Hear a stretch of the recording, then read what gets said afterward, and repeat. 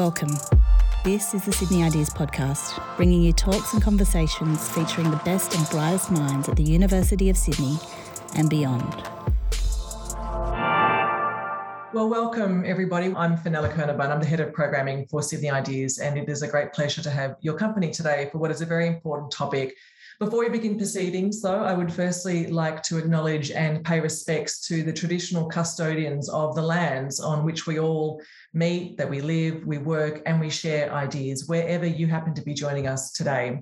I also acknowledge the Gadigal people of the Eora Nation, because it is upon their ancestral lands that the University of Sydney is built. And as we share our own knowledge, our teaching, our learning, and our research practices within our university, may we also pay respects to the knowledge embedded forever within the Aboriginal custodianship of country. Again, we welcome you to our panel conversation today, a very important one, very timely, the case for vaccination. It is my great pleasure to introduce you to your moderator, Tegan Taylor, who is the host of the ABC podcast CoronaCast. And she's going to be managing and, of course, asking all the questions for today's conversation. So, Tegan, over to you, and thank you. Thanks, Fenella, and hi, everyone. I'm joining you from Yugara and Turrbal land. And a year ago, we were racing to find a vaccine for COVID-19, this new pandemic that was going around the world. Experts didn't know if it was going to be possible for us to make a vaccine at all. And now here we are in Australia with two very safe, effective vaccines, a third one on the way. So, we're home and hosed now, right?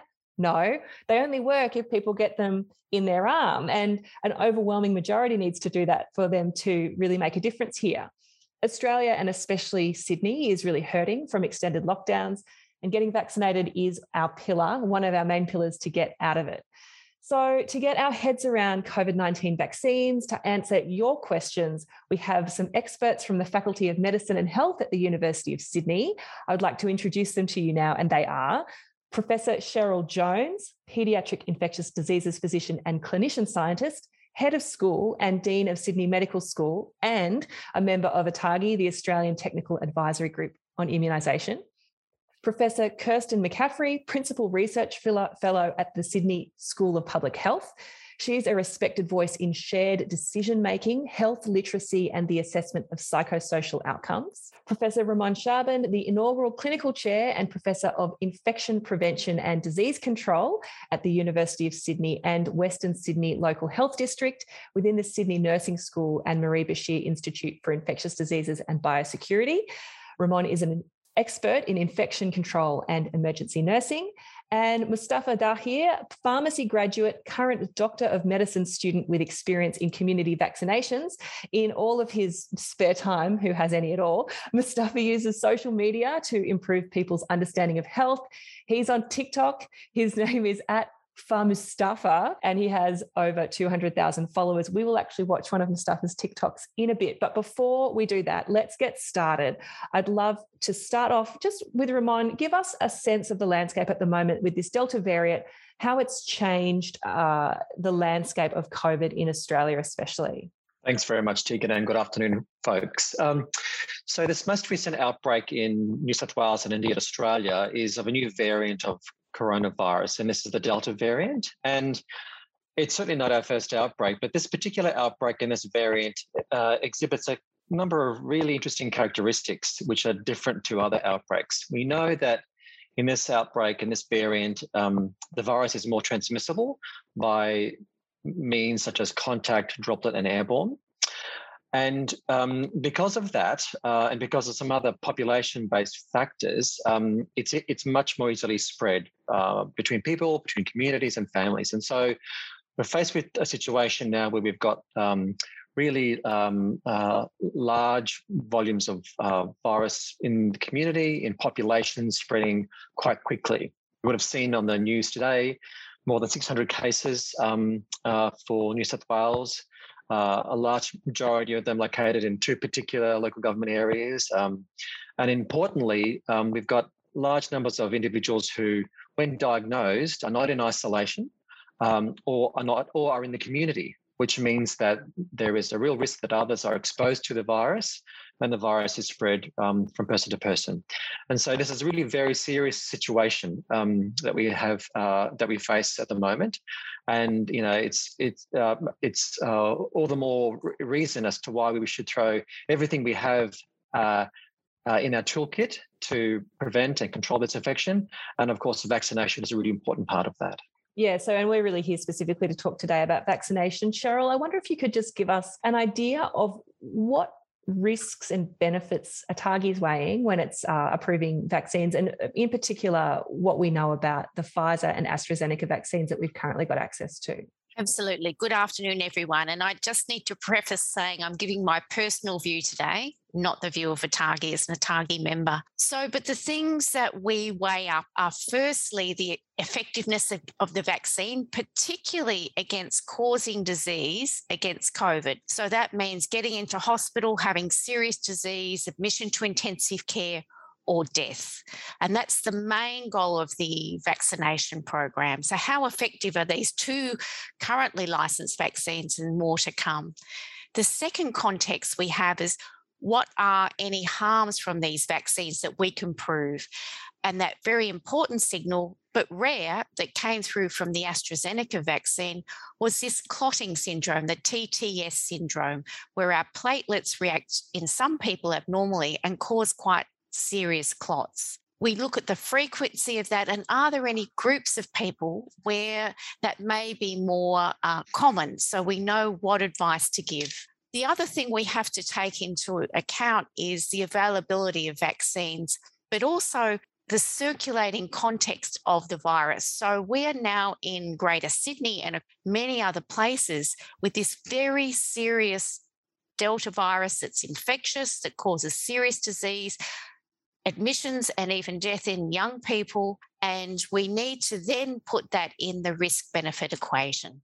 Just to follow up there, Cheryl, one of the questions that we've had before the event started was around age-based recommendations and how that shifts in an outbreak versus not an outbreak.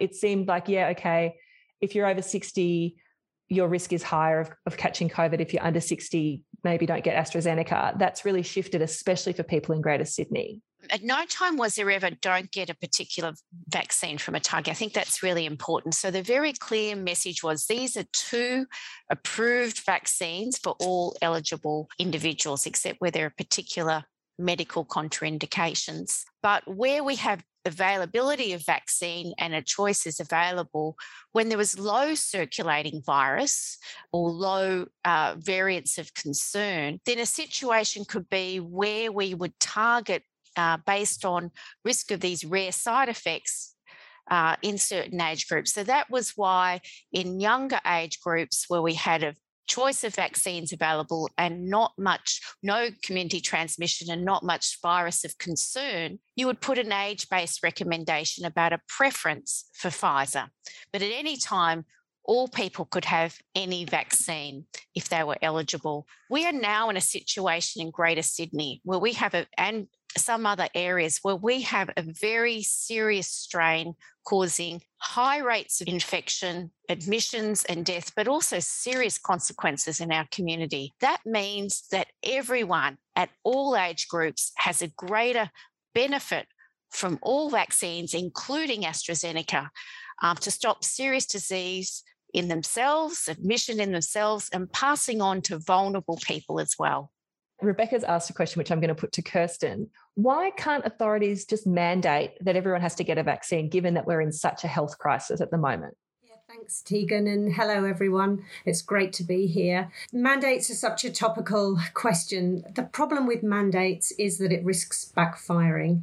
It risks forcing people into a corner, and people who are undecided or hesitant, it can push them into being unwilling to be vaccinated. So it's not the best strategy to get the maximum number of people vaccinated. And really what you need to do is, work on strategies targeting that undecided group who need questions answered, who are unsure about certain things, safety issues, questions. You need to make vaccines really available and really easy to get rather than kind of blanket mandates, which can really backfire. So one of the people who are trying their best to spread the good word is our friend Ramon here. Ramon's on TikTok, like we said. He's more than just his TikTok account, but it is pretty cool.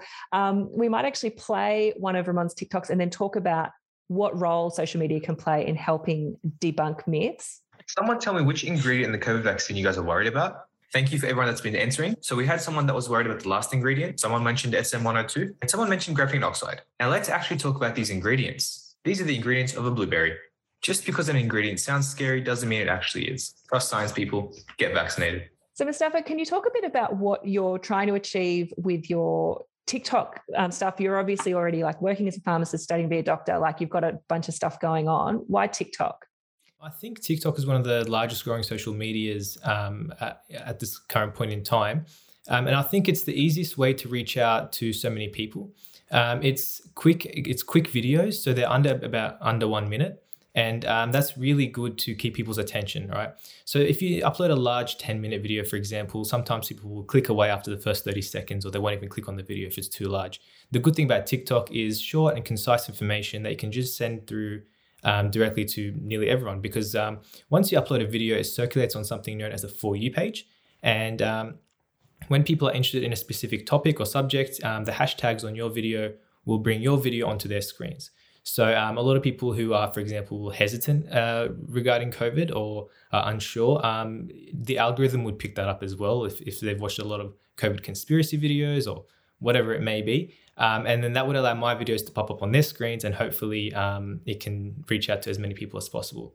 My approach to making videos is to make sure it's as simple as to understand as possible. So my target audience isn't like people with bachelor degrees or professors or whatnot. My kind of method of thinking when making videos is to make sure that even maybe a 10-year-old can understand my videos. And in that video that you saw there, I had posted originally a video asking people which ingredient they were worried about in the COVID vaccine. And then when I got about 30, 40 responses, I took that video down and I made a reaction video pointing out the ingredients that they spoke about. And then I identified that it was actually the ingredients of a blueberry. It wasn't actually the ingredients of the COVID vaccine. So I just wanted to highlight, it was just a way to highlight to people that just because an ingredient is difficult to understand or what it does, and it's not something we're all familiar with, doesn't mean it's necessarily harmful. Kirsten, how does Mustafa's approach fit with what we know is best practice in terms of debunking? Bearing in mind, of course, he's sitting right here, so don't make him cry. Look, Mustafa's given a really great example, a really brilliant example of how to do it well. First, he's making the message clear and simple, and writing it for an audience with age 10 and age 12. And we know that typically when we write health information or develop health information, we develop it for people who've got university educations, and that's just not going to work. The other thing that Mustafa talked about is making it short and sharp.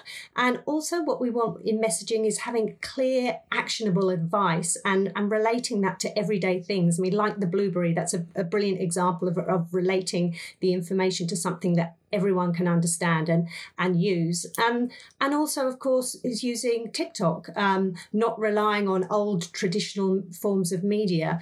We need to get better at using all sorts of different platforms to communicate in effective ways. And this was a great example. And there's a question here. Is there any information on whether vaccines reduce transmission from vaccinated to unvaccinated people? This feels like one for Cheryl. Yes, so there is emerging evidence that it does. It's not complete reduction, but there is definitely strong evidence that you approximately halve, depending on the vaccine, that risk of passing the virus across. What we know is these vaccines don't stop the virus attaching to your cells in the first place, so causing that infection by and large. But what it seems to do is reduce that likelihood of how likely you are to pass it on, and also for how long you might shed the virus. A question from Kelly. I'm going to put this one to you, Ramon. Kelly's asking, how do we know that the vaccine is going to be safe long-term when we haven't had a chance to do long-term clinical trials because we've only sort of just got them?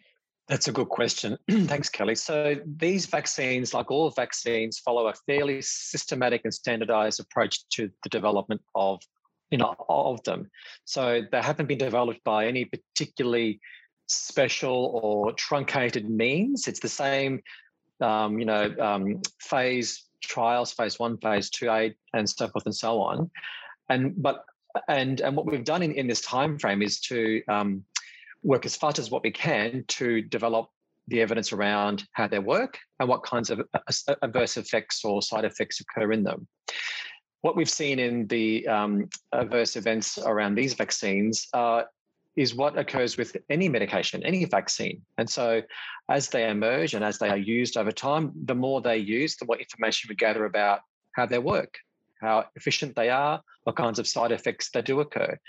And the important part of that really is, when you do go and get your vaccine and, you do get these surveys by text message or by SMS about, do you have any reactions from the vaccine? It's important that you fill that out, even if you have no response or no side effects or even milder effects, because the more information we gather about these reactions, however small or large they may be, the better it is for everybody.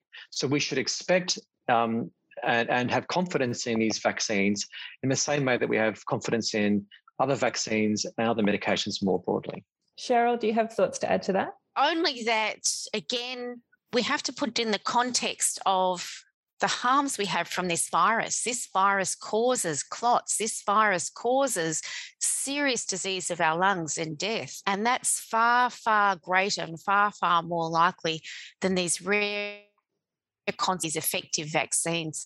And only also to add, I was one of those people 12 to 18 months ago that was really frightened as a vaccine and virus expert that we might not have vaccines. And now we have a number around the world. They're going to get us out of this situation. Mustafa, did you have your hand up just then? Yes. Just to add on to Ramon's point, I agree with everything he said. A lot of what I've spoken to people, a lot of their points are that they think the vaccine was whipped up in something like a week or two, and they've just come up with all the research on the spot. I think it's important to note that a lot of the research that we're basing the vaccines around has existed for decades. So, for example, the AstraZeneca vaccine, we're using adenoviruses. This isn't the first time we've ever had adenoviruses. For example, most of our other vaccines use that same kind of method to vaccinate people. And with the mRNA technology, although this is probably the first time we've applied it, there are papers dating back to 2012 about mRNA vaccines. So this isn't new. This research has existed for a long period of time, and it's based on decades worth of research. So I think we always talk about future regards to long-term side effects, but we're not taking into consideration that we've got plenty of data from every other vaccine we've ever developed. That's a really good point. And we've actually had a couple of questions from Kath, from Francis, Bronwyn, and others, basically asking versions of the same thing, which is having conversations with people that you love or relationships that are important to you, where these people are hesitant or maybe they've been listening to misinformation about vaccines. Kirsten, how can people navigate those conversations without completely burning bridges? Yeah, it's such a challenge, isn't it? And I think so many of people have faced this difficulty, and whether you're talking about your grandparents or, cousins, or whether you're a practitioner and you're talking to a patient. Look, I think the first advice is to be respectful and to listen to the concerns, because people do have genuine questions and concerns. Also recognize that you don't need to go into battle about everything, and decide which battles are worth going into. The other advice that I think is really wise is to have conversations. If you're going to challenge someone's views or beliefs, do that in private, not in public, so that there's a potential for loss of face. And also the other thing I'd say is, we know that personal stories can be really influential. They're more engaging than bald facts and more relatable and understandable. So you could, for example, rather than try and fight with facts, which people kind of blow off and try to, argue against with other counterfacts, you could try talking about personal stories about individuals who have had bad experiences, died, got long COVID, and make those stories relatable to the person you're talking to, so similar age group, similar type of person. The other advice that's given, which I think is helpful if you do want to go down the kind of fact route, is to use something called the truth sandwich, which is a quite neat little thing. Sounds delicious. It does sound delicious, doesn't it? Basically, you start there with stating the truth clearly and simply. Then you try to debunk the myth or the conspiracy that's being talked about by your friend or colleague, and then go back to the truth again and clearly restate the truth. And that works because not only do you repeat the truth, you say it twice so it's more memorable, but you say it first and last, which always also makes it more memorable too. So those are a few techniques. And the other thing people say is to talk about very positively about your own vaccine experience. So normalize vaccination. Ramon, you had your hand up. Yeah, Kirsten's given some really very useful advice. For me, one thing that I always remember is it's never actually really about a knowledge-based question. There's always something behind the question itself.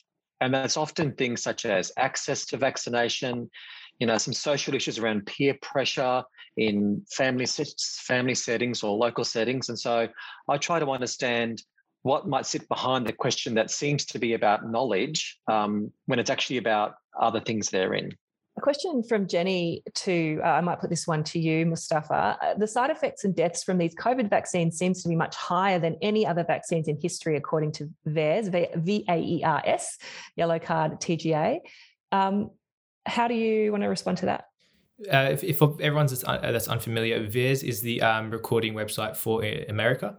So if there's any adverse events regarding any vaccinations or medications or whatnot, you report it to VAERS. Now that is raw data, okay? So that's unfiltered and unchecked. So if you actually go on the VAERS website, it gives you a disclaimer to say that everything on this website is not causative. So there's no causation, okay? So it may say, for example, 10,000 deaths from the COVID vaccine, but these are not confirmed. So this could be anyone can report onto VAERS, to be honest, and it's not just healthcare professionals. So I think there was someone on TikTok who made a point of this by claiming to VAERS that the vaccine turned him into the Incredible Hulk. And VAERS recorded it. VAERS actually recorded it onto their website, okay, because they do legally have to put it up there. Now, it's up to the FDA in America and the TGA in Australia to confirm and investigate these things. So in Australia, I believe this might be outdated information. I think back in July, there was around 300 reports of deaths regarding the COVID vaccine, but there was only, I think, 2 that were confirmed, and I think that number's increased now. But there was only 2 that were confirmed. So it's important to note that these numbers that you're finding on VAERS aren't always reliable, and read the disclaimer that does say that this is not causative. Ramon? And just to add to that, as you heard Cheryl say earlier, we have to weigh up the risk-benefit of, vaccine versus infection and disease. We know, globally speaking, that about 8 out of every 10 individuals who get COVID-19 have a sort of mild to moderate illness. 1 in every 10 has a moderate to severe illness, and 1 in every 10 has a severe illness or dies. And so if you compare those kinds of population-based figures to the risks and adverse events from vaccines, in particular, perhaps the AstraZeneca vaccine, which is actually only a fraction of that, it's very easy to see how the risk-benefit ratio can be explained in a way that makes it much more reasonable to say, actually, this is what the risk might mean to me. At the moment, the most popular question on Slido is, how do you explain that Australian health authorities are now recommending AstraZeneca vaccines for under 40s, whereas before the lockdown, it wasn't recommended for younger people due to recognised side effects? Cheryl? So again, it was never not recommended. So I think people need to be quite clear about that. All of these vaccines have been approved for all age groups. What we were saying was when there was low circulating virus and where you had available Pfizer vaccine, then the preference would be to have Pfizer vaccine. Because of these slightly higher risks of these rare but serious consequences of AstraZeneca vaccine, now we've got a situation. There is virus in Greater Sydney and some other regions that is high. You will meet this virus sometime, and it's a serious virus. So that rare side effect across all age groups is far less than the benefit of protection against this very serious virus. So that changed advice, which has always been there, but it was re-emphasised in the context of a really serious outbreak of this very nasty variant, the Delta variant. A question here from Kathy via Zoom. Kathy makes the point that she's hearing about young people feeling pressured to have AstraZeneca and being unable to get access to their choice to receive a Pfizer vaccine instead. And the question is, why focus on people who are hesitant when there are so many people who want the vaccine who still can't get appointments for the vaccine that they want? Who wants to jump on that one? Yeah, I'll just speak quickly on that one. Yeah, you're absolutely right. We've really got to address these practical barriers. It's easy to focus on vaccine willingness and hesitancy and anti-vax attitudes, but actually there is a lot that we can do to improve access to vaccines, making them really easy to get, convenient, close, many at all hours of the day, maybe not all hours of the day, but many hours of the day, just really addressing those issues. And I know in Western Sydney now they're doing all sorts of things to kind of make getting a vaccine really, really easy. And we didn't do that as well as we could have done at the start, for sure. Hesitancy is about more than just your mood towards a vaccine as well, isn't it? It's about access and equity. Absolutely. And we know that, it's not equal. There are social inequalities in terms of vaccine access for sure. And barriers like taking time off work, worries about being sick after the vaccine and having to care for children and older people, also transport to vaccination sites and clinics. These are all things that make it harder for people who are socially and economically disadvantaged to get vaccinated. And these social inequalities absolutely need to be addressed. Mustafa and then Ramon had some comments too. Just to add on to that, I think it's important to keep things in perspective as well. There are a lot of countries in the world that don't actually have access to any vaccines at all. And I think we're very fortunate to have access to these great, safe and effective vaccines. I know sometimes, you might want the Pfizer instead, but that is changing. We are getting more vaccines coming in. I think we're going to have a choice of 3 vaccines soon. And we're going to be getting the Moderna soon, and we're going to have more Pfizer coming in. But it is really important to note that all 3 vaccines are very safe and effective.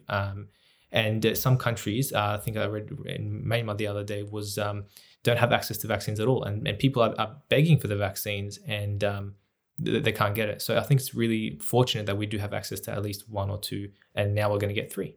Ramon? Yeah, and in addition to that, when I think about ways to solve these practical problems, one of the most important conversations that I have had and that we all will ever have will be with our regular trusted general practitioner.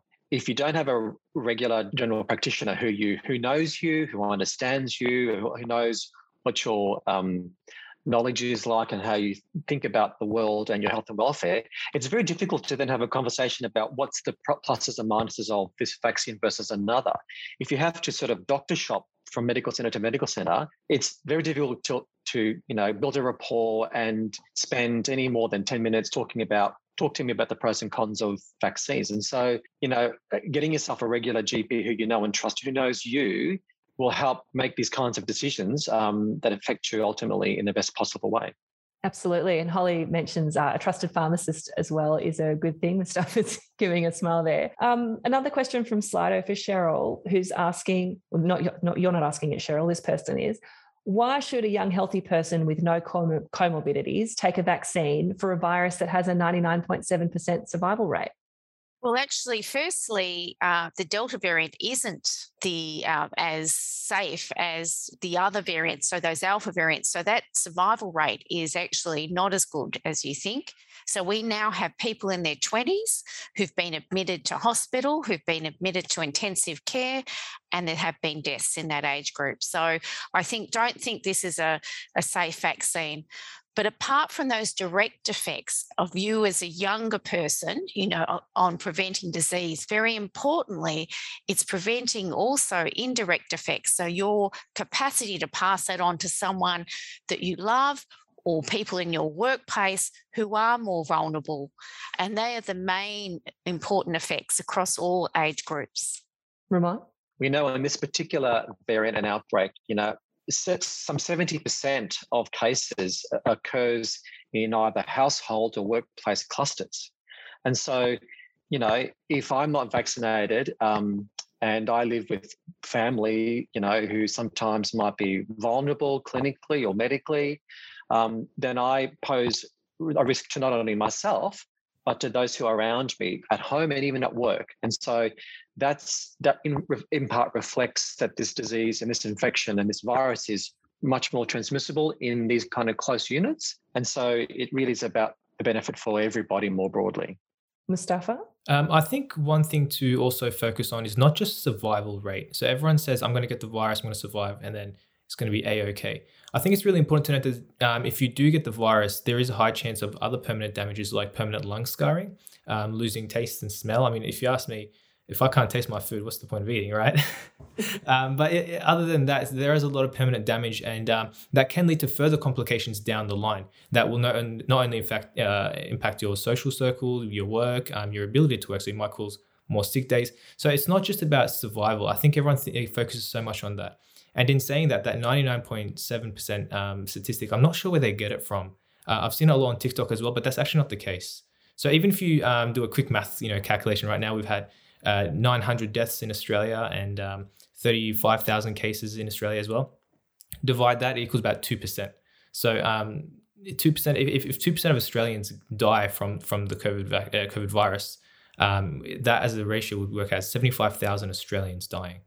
I mean, just one is too much, right? So I think it's not just about survival; it's about morbidity as well. Kirsten? Yeah, just to pick up on Ramon's point, actually going back to that, choosing to be vaccinated isn't just an individual decision. It's a decision that will affect your family, your elders, your children, people around you, people who are immune suppressed. It's not just about you. It's about much, much more than you. And we often see people doing enormously generous things actually for the community in all sorts of ways, and this is also something to think about when you're making your mind up about vaccination. So there's a lot of numbers that get bandied about. There's this 99.7% survival rate, and there's this maybe it's 1 in 40,000, maybe it's 1 in a million chance of getting a blood clot or whatever it is. I'd love to talk about how to weigh risk, and I'll start with you, Kirsten, because when numbers get big, our human brains just don't seem to be able to handle it. Yeah, that's so true. We're just not designed really to understand those enormous numbers. It's really hard. The best evidence is to use those pictographs, and those are those sort of little dot diagrams. I don't know if you've seen them with thousands of little people or thousands of dots, and then you show the absolute frequency of an event occurring. So those have been used by ATAGI and other groups who've developed decision aids to show the likelihood of a serious adverse effect and the likelihood of benefit. So that's one way. I'm a big fan of having some sort of contextual information or reference points. So, the chances of being struck by lightning, or, there was some great examples from some advertisers who put together a little piece on AstraZeneca and compared the risks, saying, you're more likely to die from having a bath. You're more likely to die from eating a hamburger. I think that helps people put those huge numbers into some sort of relatable context. And I think with risk, people understand risk in different ways. So I think we've got to use lots of different techniques to communicate those risks and also have the right comparisons, right? So for a long time, we were just comparing the chance of a serious event from AstraZeneca against not having a vaccine. Well, that's not the comparison. It's the chance of having COVID and having horrible effects or having the vaccine. And, when you see that comparison, there's no decision in a way, really. So it's about how you present the information. It's got to be presented in lots of different ways and try and make it really relatable to people. Ramon? Kirsten just raised a point that Mustafa touched on, this notion of long COVID. Coronavirus this outbreak's only been with us for, on average, about 18 months. And we don't actually know yet what the long-term effects of infection actually are. It may very well be that, there are late signals in terms of what this has done in terms of our lungs, our other parts of our body. And so, personally, I don't want to take a gamble with the disease where we don't know what the outcomes might be when I've seen what it does do to patients and their families.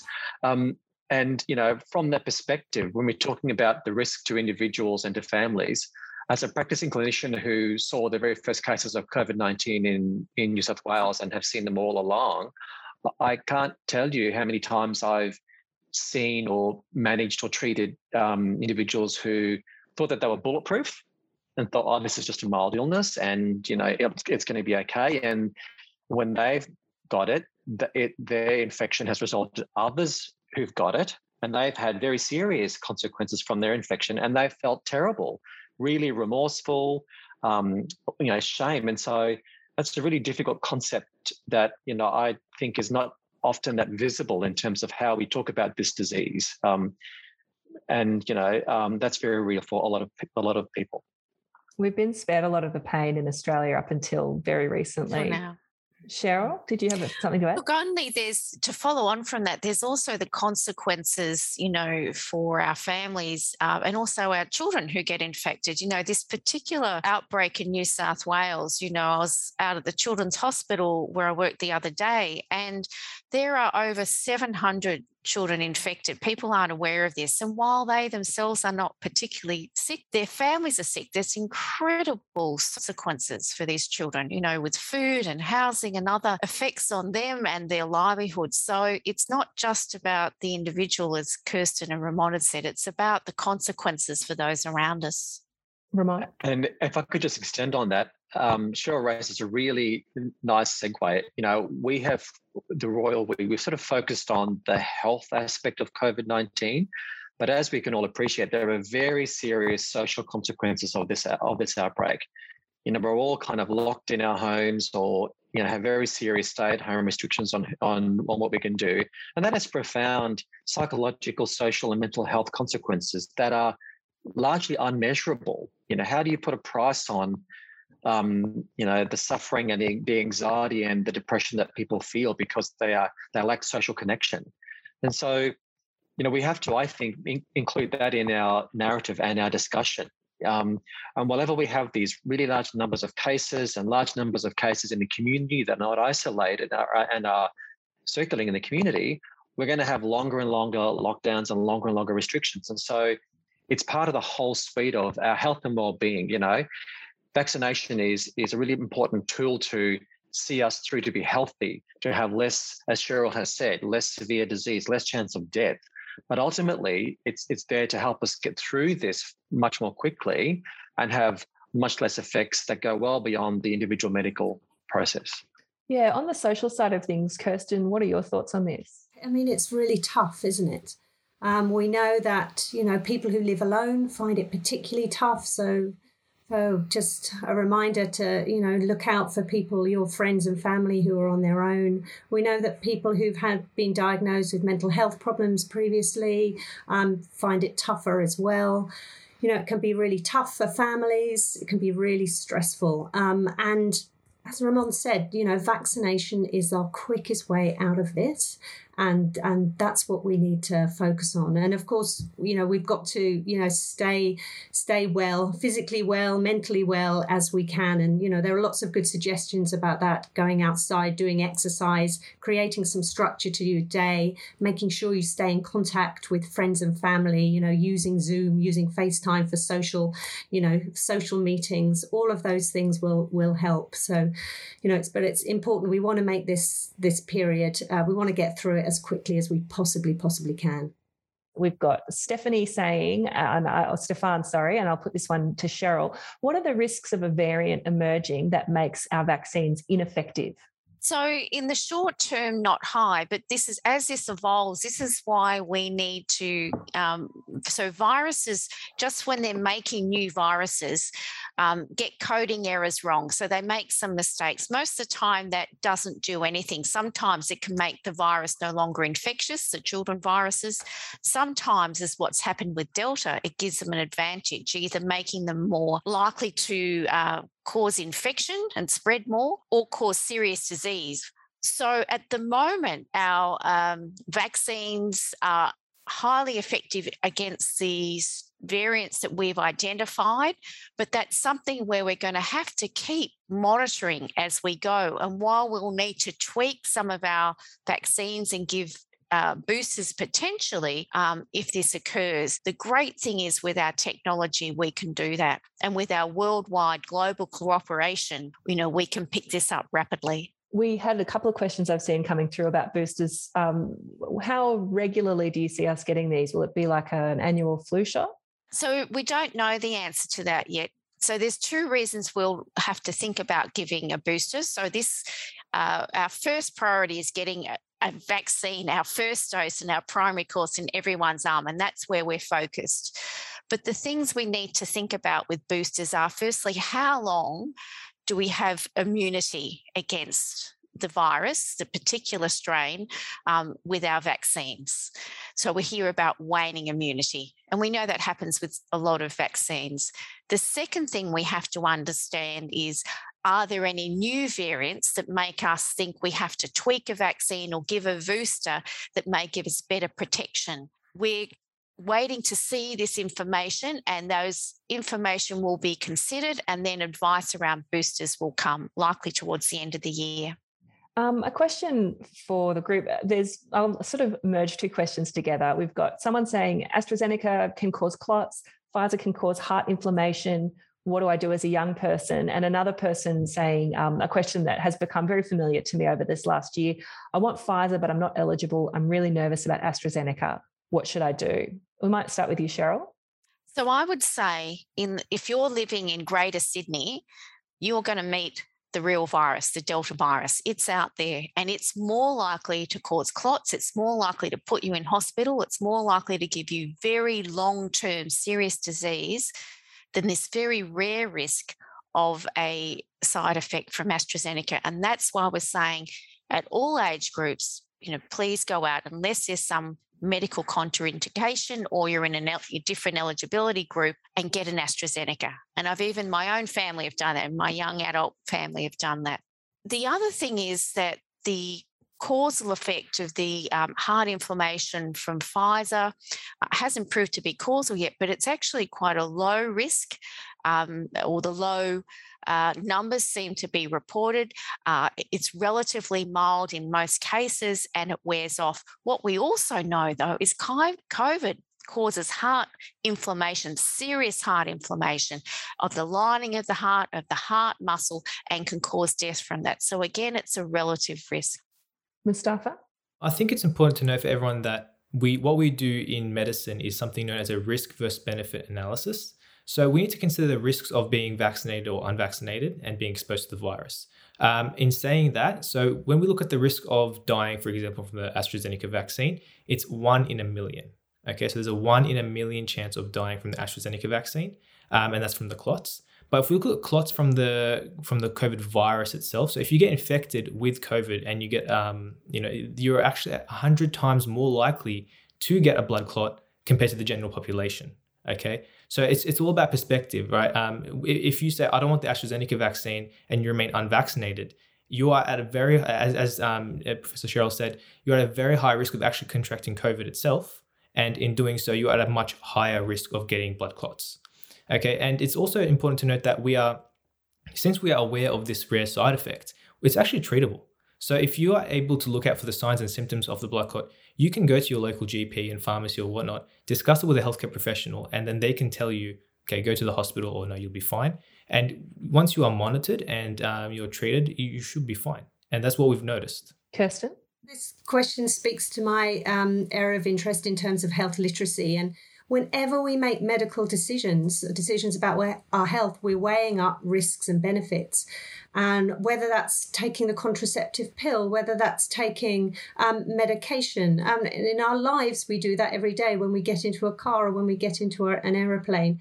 But I think we need, as a society, to get better at understanding medical risks and benefits, weighing those up carefully, and making informed decisions. And I do that in my work in different areas, and we use decision aids to help people think carefully about the benefits and think carefully about the harms. But nothing in medicine is risk-free. What we have to do is make the best risk-benefit calculation for any given decision. And we can do that. We do actually do that a lot all the time, and we just need to do that here. And we need to help people do that better.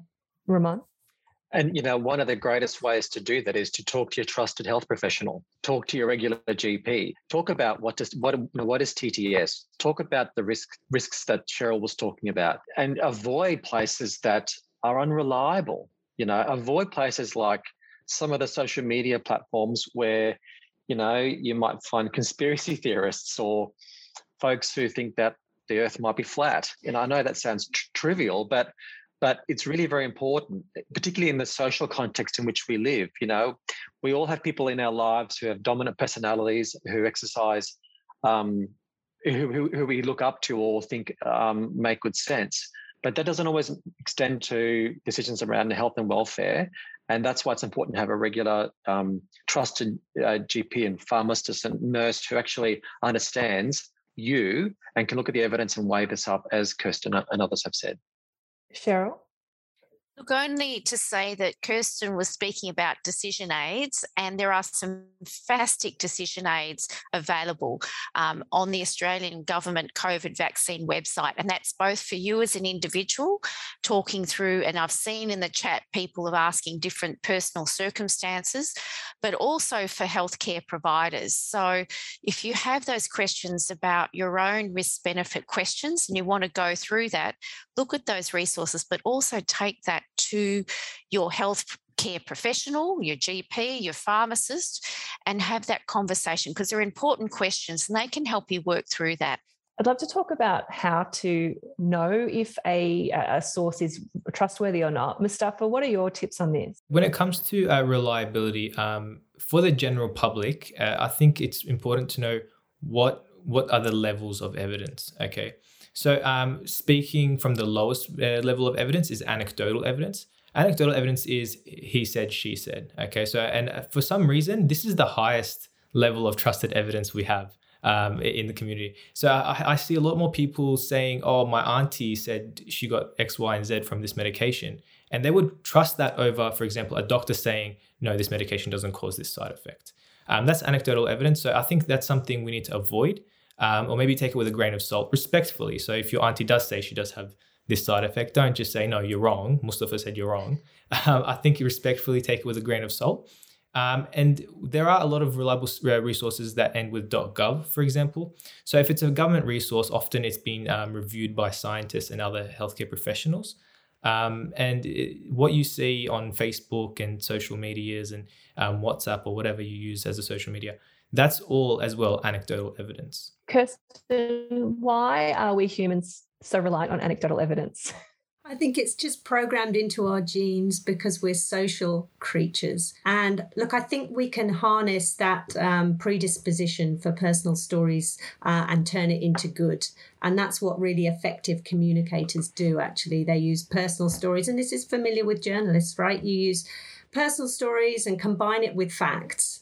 And make the story meaningful and relatable. But I think we're also speaking to the need to teach people better, perhaps in schools, about having what we would call critical health literacy. And that's an ability to critique the sources of information where you go and find health information, to understand conflicts of interest, to understand what's a credible source and what isn't a credible source. And, Mustafa mentioned websites with .gov. For instance, we know Cochrane reviews are very independent. What's independent? What is evidence, in fact? We could be teaching these kinds of concepts in schools, and I think that would be helpful. Ramon? Mustafa raises a really, really good example, the auntie. My auntie said this or my auntie had that. So that's a good example of a relationship that's trusted. Of course, everyone's auntie would want to do what's best for you, but that doesn't actually mean that my auntie knows the difference between AstraZeneca or Pfizer or understands viruses. So it goes to this notion of a relationship. If we have a relationship with a GP or a pharmacist who we trust, we're more likely to believe them, understand them, and they will understand you and what drives you, what fears you have, what they think you can accept, and what you're prepared to risk take in terms of weighing up the difference between one versus the other. We've got Donna making the great point that connection helps with anecdotal evidence. Putting a face to the source is tricky with websites. So that's just on why humans sometimes find it a bit difficult. So we're coming very close to our closing, but I do want to sort of talk to each of you about what the future looks like. And starting with Cheryl, what are your sort of key tips for people navigating the pandemic over the next sort of 6 to 12 months? So I think the first thing is we're not going to outrun this virus. It's with us and it's staying in our community and it will keep mutating. So we need to, firstly, where possible, get a vaccination to protect ourselves and to protect others and to get to a new way of living. We will have to keep some sort of COVID safe measure, but that's good against respiratory viruses anyway. We've learned a lot about how to not pass on infections to our family and colleagues. But the second thing is that the amazing thing is that we have these vaccines. It is incredible. And I just think, how the world has done this together.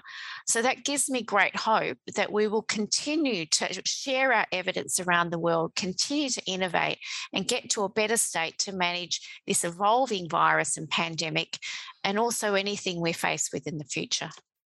Ramon, if we were to fast forward 2 years, what do you see the landscape looking like around COVID? That's a good question. I would hope that we would see a situation where there would be very few active outbreaks of this virus. COVID-19 is going to become an endemic disease. In other words, it's going to be with us for a very, very, very long time. But I would hope to see a highly vaccinated population where there are very small numbers of cases that are easily identified, quickly controlled and prevented. And we have great confidence in our healthcare systems to keep us safe and well. Cheryl touches on a really significant aspect to this. We're not going to outrun this virus. We have 2 very, very good vaccines, and there will be more to come. So we should also anticipate, if you like, more information, more challenges around. Well, now, do I get Moderna or do I get Pfizer? Anticipate that. Think about what can I do to insure myself against those kinds of tricky situations, like getting a regular GP, like talking to your regular pharmacist, like going to trusted sources of truth. And, perhaps talking less to your third cousin's auntie who has a view about, particular vaccines.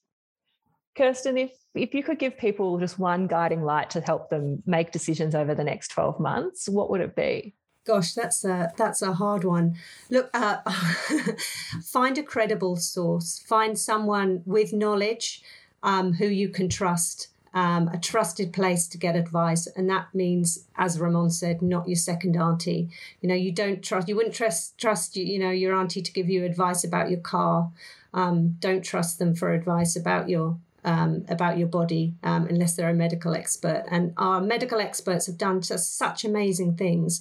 And as Cheryl said, there's been such innovation during this time. It's been a time of immense hardship and will be, but there have been amazing medical innovations which will carry us through. So let's hold on to that positive innovation that will come. It's coming. And Mustafa, just looking back over the pandemic so far and kind of seeing where we've come from and where we are now, are there any sort of silver linings for you? Look, I think there's a lot that's changed throughout the pandemic, but I think there is a bit of a future for us as well. I think the most important take-home message from me to give to everyone is, although this virus has kind of isolated us from everyone else, companionship is like the number one thing to think about right now. So as Professor Ramon said earlier, health isn't just about the absence of disease. It's psychological, it's mental. So every decision you make, keep in mind that it can affect others. So when you are getting vaccinated, you are protecting your family. And if you do get sick, that can affect your family as well. But even if you don't get vaccinated or you do get vaccinated, it's always important to check up on your family and your friends and make sure their mental health is in check. This is a very difficult thing, but we are all doing it together. It's not like we only have one population that's experiencing this. We are all in this together. I know, as cheesy as that sounds, to be honest. But one thing that I have noticed from the pandemic, the kind of silver lining is we are all kind of going in the same boat, and hopefully we'll all carry each other through to the end. What a beautiful note to end on. Thank you all so much, our audience, for joining us today. Just would love to thank all of our panelists today, Cheryl, Kirsten, Ramon and Mustafa. And thank you so much for Sydney Ideas for hosting us. Thanks for listening to the Sydney Ideas podcast. For more links, resources or the transcript, head to the Sydney Ideas website or subscribe to Sydney Ideas using your favourite podcast app.